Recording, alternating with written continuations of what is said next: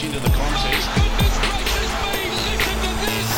It is Friday, the 8th of July. Welcome to Afternoon Sport. I'm Tim Gilbert, and Shane has taken a sojourn down to the Southern Highlands. Anyone that follows his Instagram would have seen his slow-cooked lamb and his glass of red at sunset, so he's enjoying himself, but he's off the grid. So today, it's a delight to be joined by Chris Gale, who you probably know as one of the hosts of the Dragon Cast with Ferris and Gale. How are you, mate? I'm very well, Tim, and it's an equal delight to be with you this afternoon. Yeah, tell us a bit more about the Dragon Cast. So I do it with Stephen Ferris, and we, for a long time, did a show on FBI Radio, which is a local youth network, which looked at the funny side of rugby league called Fire Up.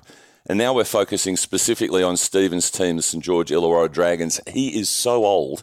He was alive during the St George 11-11 streak, if you can believe it. Wow, okay. And so we focus on the team, the previous game, what's coming up, but we also look at some of the broader issues in rugby league. At the moment, we're offering counselling for all rugby league fans who are really struggling with the Roosters losing 4 in a row and now Melbourne only winning 3 of their last 7. We know that the misery is sped throughout the rugby league community. Oh, absolutely. All right. We'll go out there and have a listen to the Dragon Cast. Of course, they're celebrating their centenary this year. They'll unveil their team of the century in a couple of weeks' time, and they've got a big game this weekend. But we have a huge show today. It's Friday. That means we'll be talking NRL, which we'll do in just a tick, but also all the latest AFL and UFC with Melbourne comedian Luca Muller.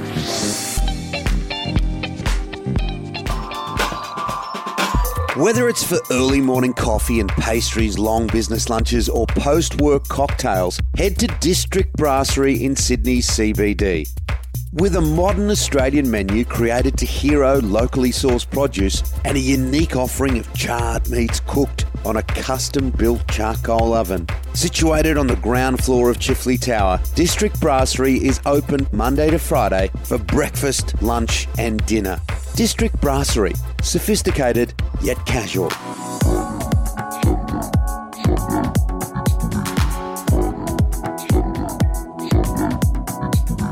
All right, Chris, Nick Kyrgios, he goes straight through to the final of Wimbledon with Rafael Nadal calling a media conference to pull out. This is phenomenal, isn't it? It sure is. I was planning an early night on Sunday, but I'll be finding the midnight oil and setting it ablaze as Kyrgios takes the hope of not necessarily all Australians into the men's singles final at Wimbledon, but I think it's really exciting. It is. And are you in his camp, out of his camp? I sent out a tweet the other day saying, look, I have been critical at times of Nick Kyrgios, and he deserves it at times. But I think a few times throughout this tournament, particularly the Tsitsipas thing, I reckon that there was a bit of persecution coming his way. Yeah. I mean, he's a bit condemned by his previous record. Look, I think you've got to look at, is it good for tennis? That's the discussion. And I heard Kerry O'Keefe earlier in the week saying tennis's problem is that it's beige. And I tend to agree with that. I mean, we need some excitement in tennis. The big three are all staring pretty closely at the finish line. Rafa maybe very much so as a result of him pulling out this week. And I defy any Australian to name the 4 women's semi-finalists overnight. So Kyrgios adds a bit of spark. It then just becomes a matter of how much spark, I guess. Yeah, I hope he wins. I really do. And I do find it a little irony that Pat Cash and John McEnroe are having a crack at Kyrgios when we saw the way they operated. Well, doesn't it bring back memories? I think it's 1986 when Pat won Wimbledon. And from mine, he invented the climb up into the player's box. Yeah. It's almost his greatest legacy with tennis was Pat climbing into that box, because everyone does it. But you mentioned McEnroe, and I always felt McEnroe, to a large degree, when he was going, "You've got to be kidding me," he was often talking to himself, and everyone else was just collateral damage. I think where Nick sometimes loses people is it feels very pointed at the umpires and officials, but I figure that's why they do it. I mean, I think if they are able to go home and say, look, I got a spray from Nick Kyrgios today, that'd make their year, wouldn't it? No, absolutely. Talking about blowing up, Craig Bellamy knows how to blow up, and he would have been happy last night. We'll have a look at all the rugby league next.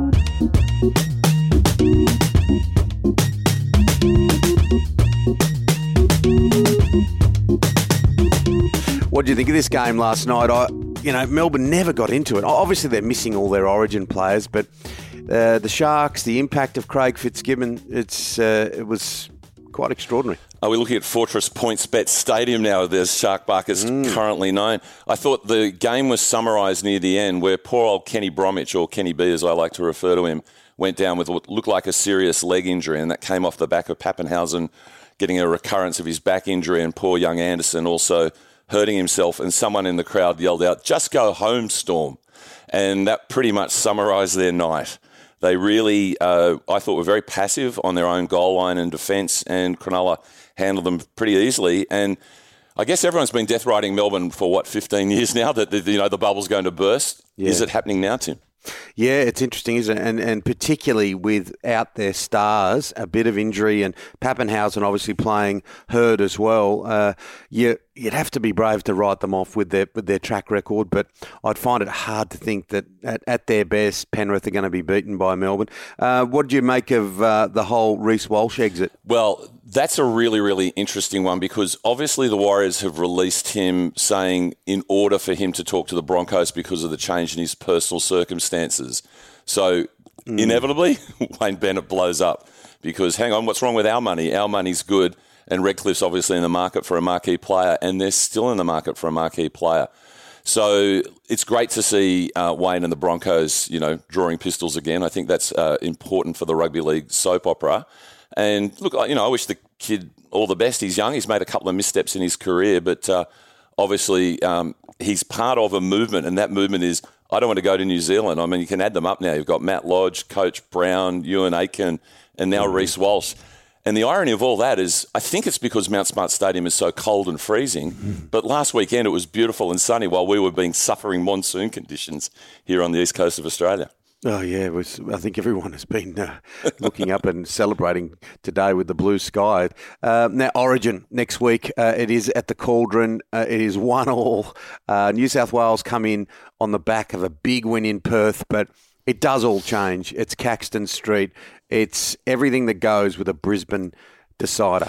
It really is. I went up in 2001 for what will ever be known as the Alfie Langer game, which was a series decider, as is this. Oh, yeah. And we know that New South Wales has only been successful in 94 and 2005 when the Shield is on the line up in Queensland. And I think I learned there what it's about. Queenslanders don't support Queensland. They actively hate New South Wales. And I actually saw the Blues arrive on the bus, and you could kind of feel the terror in their eyes. It was out at the old ANZ Stadium. So it's that juju, I guess, that New South Wales and Freddie have to counter. And so they'll be earthing like mad up there to get comfortable at Kingscliff, and then they head up to Suncorp on Wednesday night. Yeah, what about Luke Brooks? What's going on at the Tigers, do you think? And where will Tim Sheens end up? Like, Tim Sheens been an amazing premiership coach, but look, very few can coach into their 70s. I'm a card-carrying West Tigers member, and I'm just feeling that because the team's not doing so well, they're looking for a way of maintaining public attention. So we all had to sit through Tales from Tiger Town last year, which was difficult for all Tigers fans. They're looking for a second series, but they want to switch it, make it like a political thriller, and it'll be called something like, Tales from Tiger Town 2, Deep Throat. Trying to work out who this leak is, because Luke Brooks has spoke very frankly about he's sick of it, and it seems to be a constant with our club. And as they say, winning begins in the front office. Well, they need to shut the door or, turn the speakers down, because that seems to be a big problem. And where to from here for the Tigers? I'm afraid it's a well-known fact that we've never won the wooden spoon until this year, and I'm a little bit concerned about that. Yeah, and Luke Brooks, and I've mentioned it a couple of times, having called him as a schoolboy, and Andrew John saying that he reminds you of him as a player, and we've seen flashes of that, but we've never seen the consistency. I honestly think it'd be good for him to have a change. Forget about the clubs. I'm just looking at him as a football player. If he did go to somewhere like Redcliffe under the stewardship of Wayne Bennett, I think it would help him as a player at this stage of his career. Undoubtedly, and I think there's a deep wellspring of support for Luke from Tigers fans. It's not like he hasn't put in, but I remember very clearly his debut when they were wearing the West facsimile jumper against the Dragons out of the SCG, and he did carry that moniker from the beginning of the next Joey Johns. It hasn't helped him. People forget he was the Dally M halfback of the year. We all know it's hard to play well against a pack, behind a pack that's not going forward. But a change of scenery would be right. Jackson Hastings has proved to be a big success, having come out from the Super League, and Adam Dewey is the class we've got in the team, and as they say, 3 seldom goes into 2.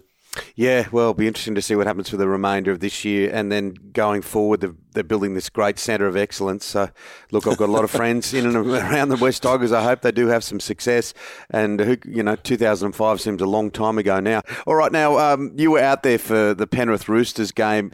Look, I felt a bit for Trent Robinson. I know that they feel eternally unlucky. But look, Penrith were the better team in the end. What did you make of the atmosphere?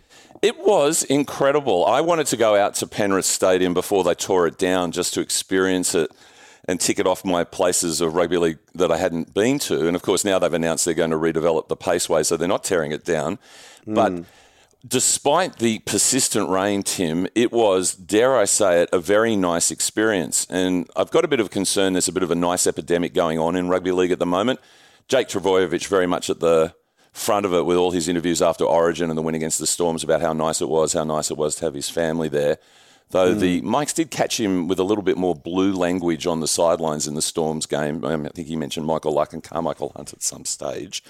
But yes. at Penrith, you arrive, there's gourmet food trucks. When you go for the pie combo, they offer you 3 different choices of pie.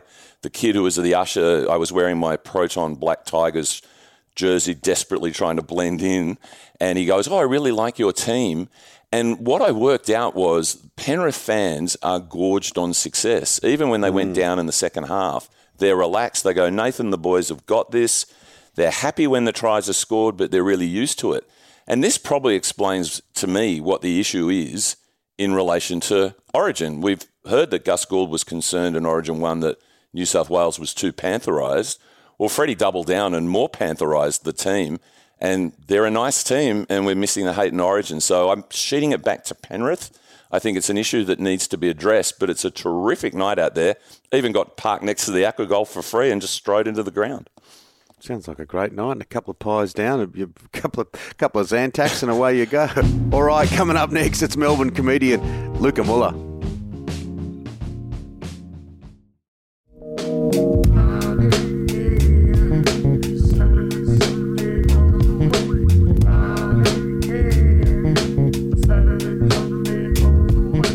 Love a Friday. We've got to go to Melbourne comedian Luca Muller. I know he's not feeling all that well this morning because I watched this game last night and his mighty Melbourne Demons weren't all that mighty.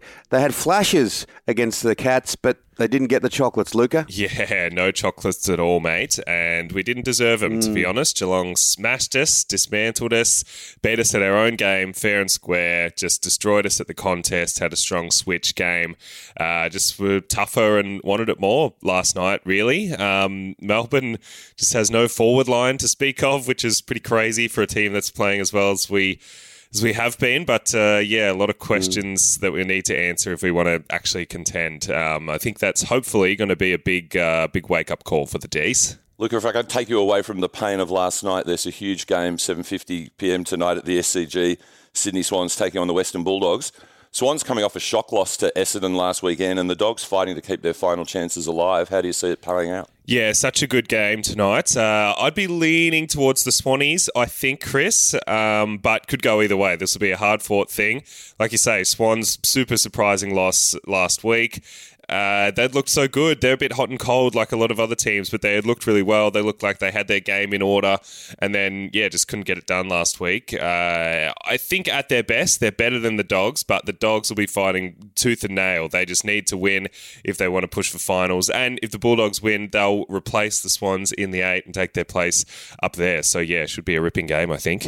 Yeah, well, I'm heading out to this one. It's pretty hard at the moment to try and predict anything, isn't it? It's so changeable. One team, world beaters one week, the following week they sort of disappear off the park. It's very congested, the top 8, when you look at it now. Geelong and Melbourne have now joined each other, and there's like a win apart to Brisbane and Fremantle, then another win to Carlton and Collingwood, and then another one down to Richmond, Sydney, St Kilda, all on the same points there. Yeah, it's a super close contest at the moment, which is good. It means that you never can really predict the games or the rounds week to week. It makes footy a very exciting thing to watch. And I think it speaks to this sort of brand-driven football that a lot of teams are striving to play at the moment, where you have one super specific game plan that you push to play in all situations, whether you're up or down, or if you're playing the best team or the worst team in the league. You try to have, a pretty well-defined and narrow brand, which is good, and when it comes off, it's great, but it does mean that these teams are committing to these game plans, and if they can't quite make it click, then they can lose games that they shouldn't, and teams can surprise them. Yeah. And Luca, St Kilda looked red hot against Carlton last week, and they're taking on Fremantle, who are doing well as well. I have a friend who has a 1966 bottle of commemorative port from the last time St Kilda won the flag. Any possibility they'll be uncorking it in 2022? I wouldn't rule it out. I'd be thinking it would stay dusty for at least another year. But they're another team who been just so hot and cold. Sometimes great, sometimes not so great. And last week they were really great. They came out and they beat the Blues comprehensively in every line on the field. They could be really proud of that performance. And yeah, massive one. This will be a huge test against Freo this Saturday night. Freo are super legit title contenders, I reckon.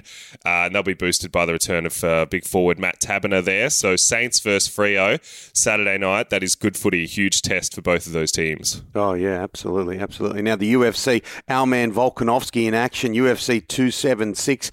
That's a big one. Or was a big one. Yes, our man, Wollongong's own, Alex Volkanovski, massive win, super dominant performance to get that decision win and retain the featherweight title against Max Holloway. He very firmly stakes his claim for maybe best featherweight of all time. And the talk is now that his next fight will be him either going up to lightweight or down to bantamweight to contend for a second belt there. I personally hope he goes down. I just think it would suit his smaller frame a bit better.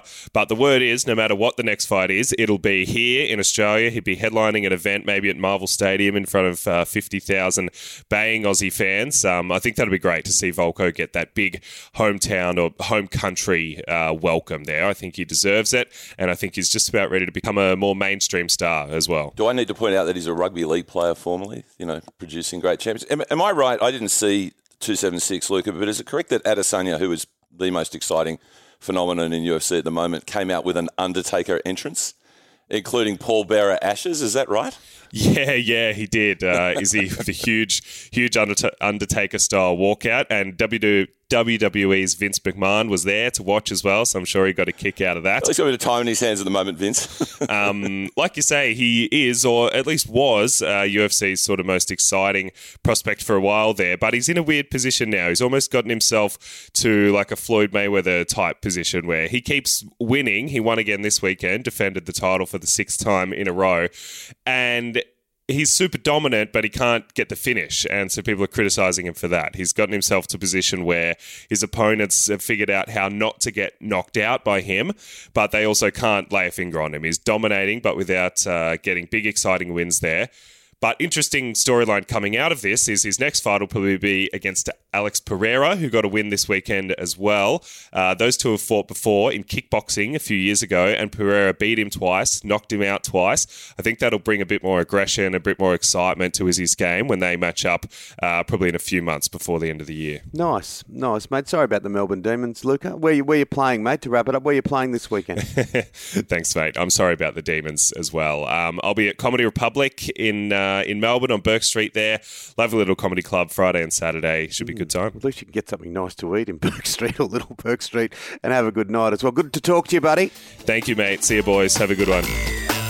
That's it for Afternoon Sport today. Make sure you hit follow or subscribe wherever you listen. A big thank you to Luca Muller today. And, of course, Chris, a big thank you to our sponsors. Absolutely, Tim. O'Brien Beer. It's the beer that loves you back. And, of course, our wonderful producer, Dan McHugh. Thanks for being a part of the program today, Chris. I urge everyone to get on and listen to the Dragon Cast. It is sensational. We'll talk soon. Look forward to that, Tim. Thank you.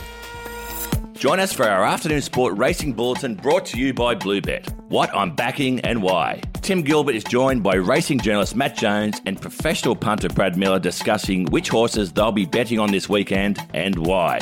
Catch the show Friday afternoons ready for your weekend of punting. Subscribe or follow on your favourite podcast app. What I'm backing and why. Happy punting.